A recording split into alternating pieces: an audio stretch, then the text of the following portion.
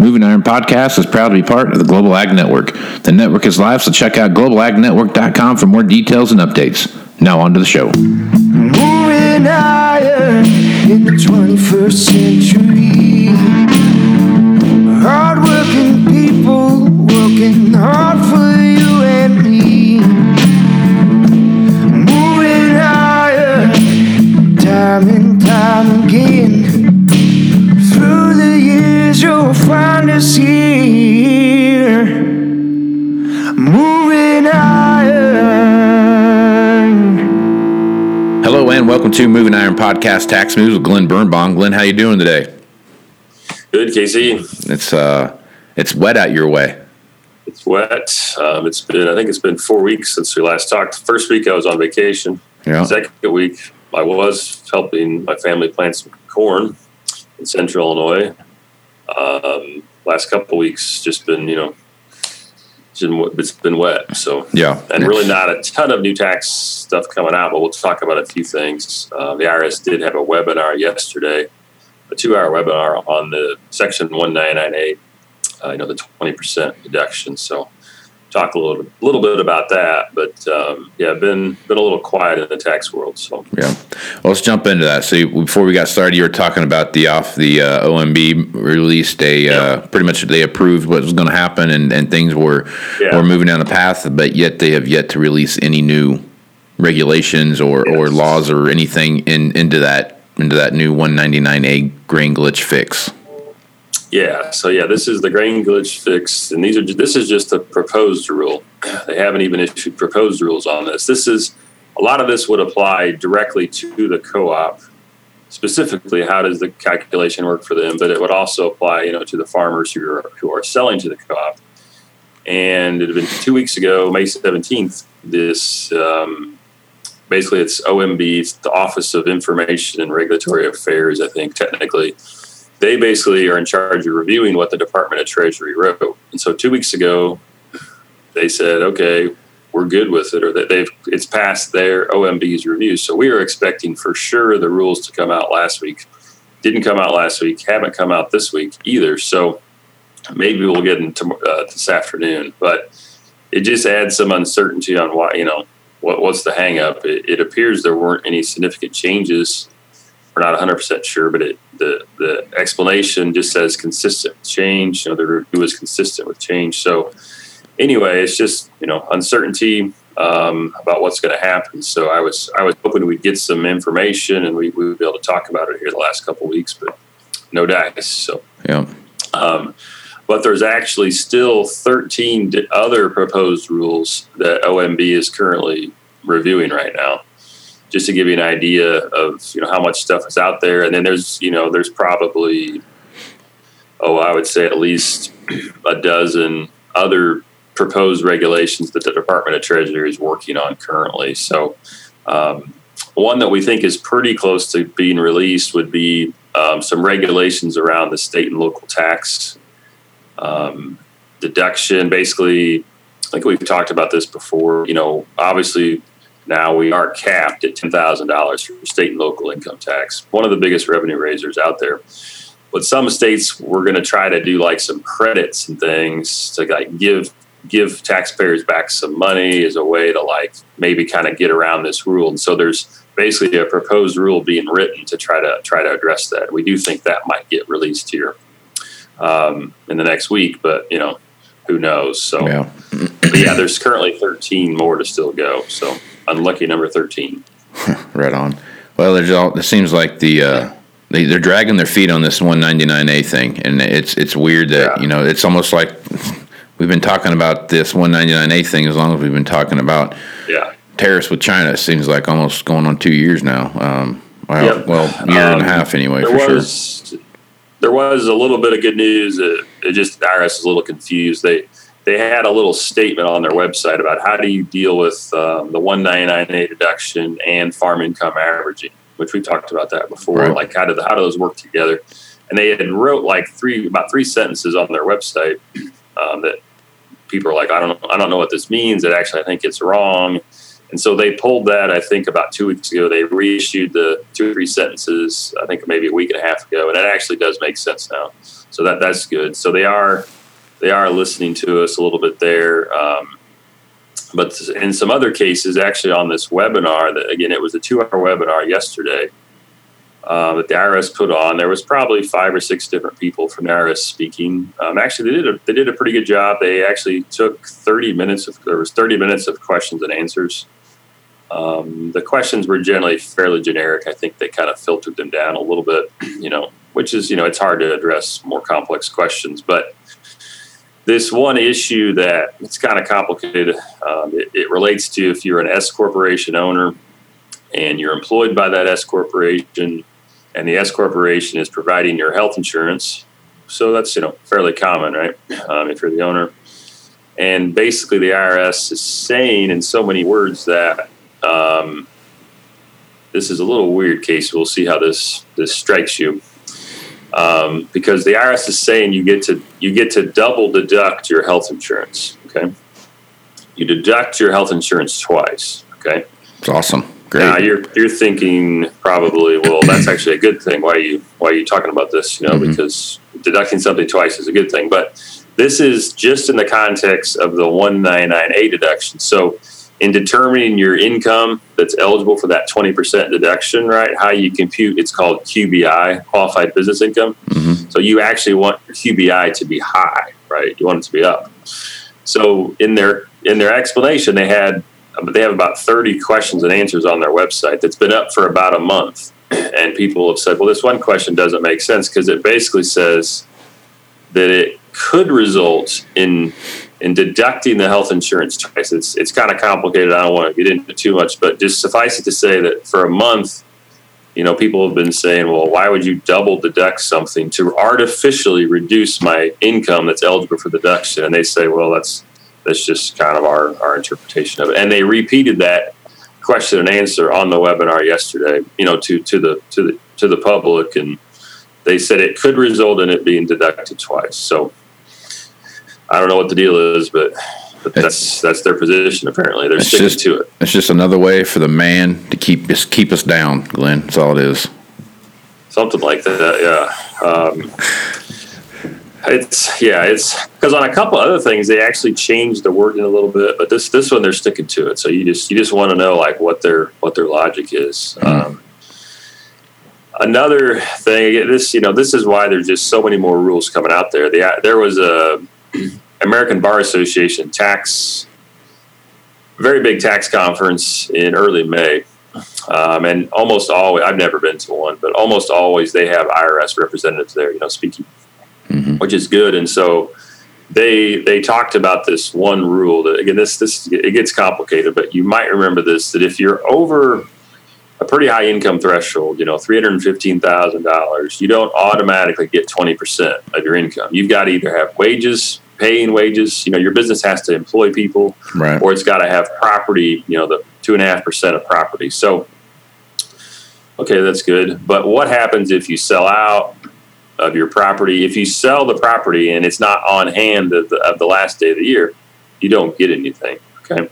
So you're out of luck. But what if I own a partnership interest or some business interest and there's some sort of change in ownership, right? Or, how does it work? What if I buy into the partnership on December 10th and I own it on the last day of the year? How does this work? Well, the final regulations, this isn't the proposed regulations, the final regulations, I think in almost everyone's mind, clearly says how you allocate that qualified property up to, to your ownership group, right? You have $1 million of property in this partnership. How do you divvy it up across the ownership group? Well, it clearly said you just look at who owns it on the last day of the year. It says the last day of the tax year and the percentage ownership. So, if I happen to buy in the last week of the year, I bought in 10% of the partnership, presumably I get 10% of that cost. What? So if you own a company for 2 weeks, you got to pay a whole year's worth of taxes? Yeah. That's ridiculous. This is a good thing, right? Because I'm going to actually get credit for having owned it in effect for the whole year because I get that 10% of that property, and I need that property to maybe support a deduction. Okay. So it's kind of weird. You get 10% of the profit? Conference, do you get 10% of the profit for the year? No, you would not get 10% of the profit. You would just get like your pro rata number of days. So you'll get an excess property that you might be able to use against something else. So But it clearly says it's your ownership percentage on the last day of the year. That's how you allocate it. Okay? And so at this webinar, it came up that, well, we're looking at, that's not really what we meant. We didn't mean the last day of the year. We meant you have to own the partnership interest on the last day of the year, So, which I think most people understood. If you sell out, if I sell out on December 10th, I don't get anything. That's what I think most of the tax community thought. So they said, no, we didn't mean the last, just meant you had to own it. And so their position is it's actually based on your percentage. In that case, if it's December 10th, it'd be about 21 days out of 365 that you would get credit for that property. And then they even said, well, no one gets it. If somebody sells out, no one gets it, right? So it's going to make it more complicated to compute it, because we have to compute the property amount, allocate it out, but there's going to be parts of it that no one would get. If I own the partnership interest for 300 days out of 365. So anyway, but it's, in my mind, it's really clear in the regulation that's not what it says, but they're kind of changing it after the fact, which I guess I'm not totally opposed to, because if they think it's, if they have a better solution, fine. But in my mind, they're kind of, trying to make it up as they go, because it clearly says based on the last day of the year. So let me get this straight. So me and you own a company together, right? And you own the company, and I want to get a partner, right? So you come out to me and you say, Casey, hey, come in here, you can buy in 10%, and it's December 10th. Yep. That's my advantage. I get a little bit of advantage there, because I can basically write off a year's worth of property taxes and blah, blah, blah, blah, and all the different stuff that you can write off because of that, right? But what you're telling me is, if me and you are partners, and then all of a sudden I get mad at Glen, and I was like, I can't do this anymore, Glen, I'm out. I'm gonna sell you my 10% on the 10th of December. Then there's like a phantom 10% nobody can claim. Right.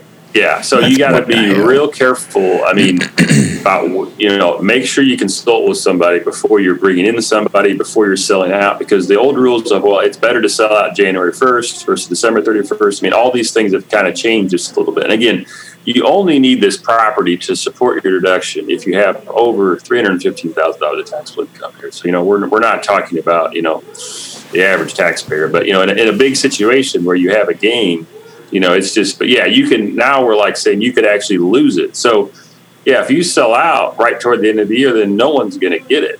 And then the other person that comes in is only going to get a little sliver of it. So it's, again, this isn't what we believe the rule says, but they're basically telling us that's what they're going to change the rule to. So even once they issue these final rules, they can reissue them. And so it's really hard to tax plan, right? Because a lot of times, when I sell out is kind of an important thing, right? Absolutely. Should I sell out in December or January? And maybe we're not sure now how to do it. So it just adds uncertainty. It sounds like to me the best thing to do. Granted, I'm not a tax guy by any means, and I just found this out about 30 seconds ago. But based on what you're telling me, why would you not sell out before January 1st? Mm-hmm. I don't know why, because you don't get any benefit if you sell out, right? For the year, the whole year, right? You're 55 days into the year, and you don't get anything out of it. January 1st. So here's I like that you said that, because of course it's never simple. There's actually two ways to support the deduction. Okay. One way is property, 2.5% of property. The other way, if you remember, is 50% of wages. Right. So if 50% of wages is a bigger number, which probably in a lot of businesses it is, maybe not farming, but so if you sell out on January 1st, you only have 1 day of wages, or possibly zero wages that you paid in that year, and you wouldn't support any deduction. Does that make sense? Oh, yeah, I get you. Okay. See, so it's just so if you need wages, you want to sell out in December because you got plenty of wages, 12 months of wages, versus if you only have a day's wages or a month's wages, that's all you get. So it's bizarre. So, but you're right. In the property situation, you would want to sell out January 1st. So. Or you just hang on until December 31st at like midnight and then sell. Yeah, that's a question. There's people like, well, what do we mean by the end of the tax year? Do you mean like actually, Yeah. So anyway, it's always so cut and dry to go. Everything's so simple. Yeah. They make it easy. There's uncertainty with the tax law, but I'll take it over uncertainty with the weather. I'll tell you that, just in the experience, So, good point. But you'd like to think that they could come through with, actually releasing stuff after the second department has reviewed it, because, why not release it? So. Man, you got someone's on vacation, man. You can't get to that stuff like that fast. Come on now. Yep. So anyway, I'm hoping that next week we're going to be able to talk about these rules being released, but I'm not really counting on it. So no, I wouldn't hold your breath. Wouldn't hold your breath, Glenn. All right, buddy. What else you got? Anything else you want to talk about before we shut it down? No, not really. I mean, we're talking to some farm clients about just what to do. We're talking a little bit of numbers, but really mostly just trying to talk to them and, hear them out and be kind of a sounding board for some thoughts, because it's really tough out there if you haven't even started. Oh, man. Which several people in our area haven't. They're only half done or with corn and no beans, and it's rough out there. So yeah, it's a rough spring, and it's going to be a rough summer, I think, too. So all right, Glenn. Well, thanks for being on. Lots of stuff to talk about. Folks want to reach out to you and pick your brain about when is the best time for me to jump in or jump out of a business. How would they do that? Yeah, it's best to call our office number here at Heinold Banwards. It's 309-694-4251. Or you can always follow me on Twitter. My handle's at Glen Birnbaum. So check out Glen's Twitter handle. He did a little bit of figuring on Bernie Sanders' tax return the other day. Yeah, so check that out. 2009 handwritten return by Bernie. Wall Street Journal. Richard Rubin, who I've worked a little bit with, or just kind of corresponded with. And why did I start corresponding with him? Because he reached out to me originally on the grain glitch fix, because I had done a tweet about it. But yeah, this is just it was called The Perils of Doing Your Own Taxes by Hand, because Bernie in 2009 did not compute alternative minimum tax, which is a whole totally separate calculation. So a little story about that. Yeah. But yeah, software is your friend usually. So. Yep, usually is. Yep. One thing I want to throw out there for anyone that'd be interested in next Wednesday, so that'll be what is that? 5th, Wednesday the 5th, June 5th, I think.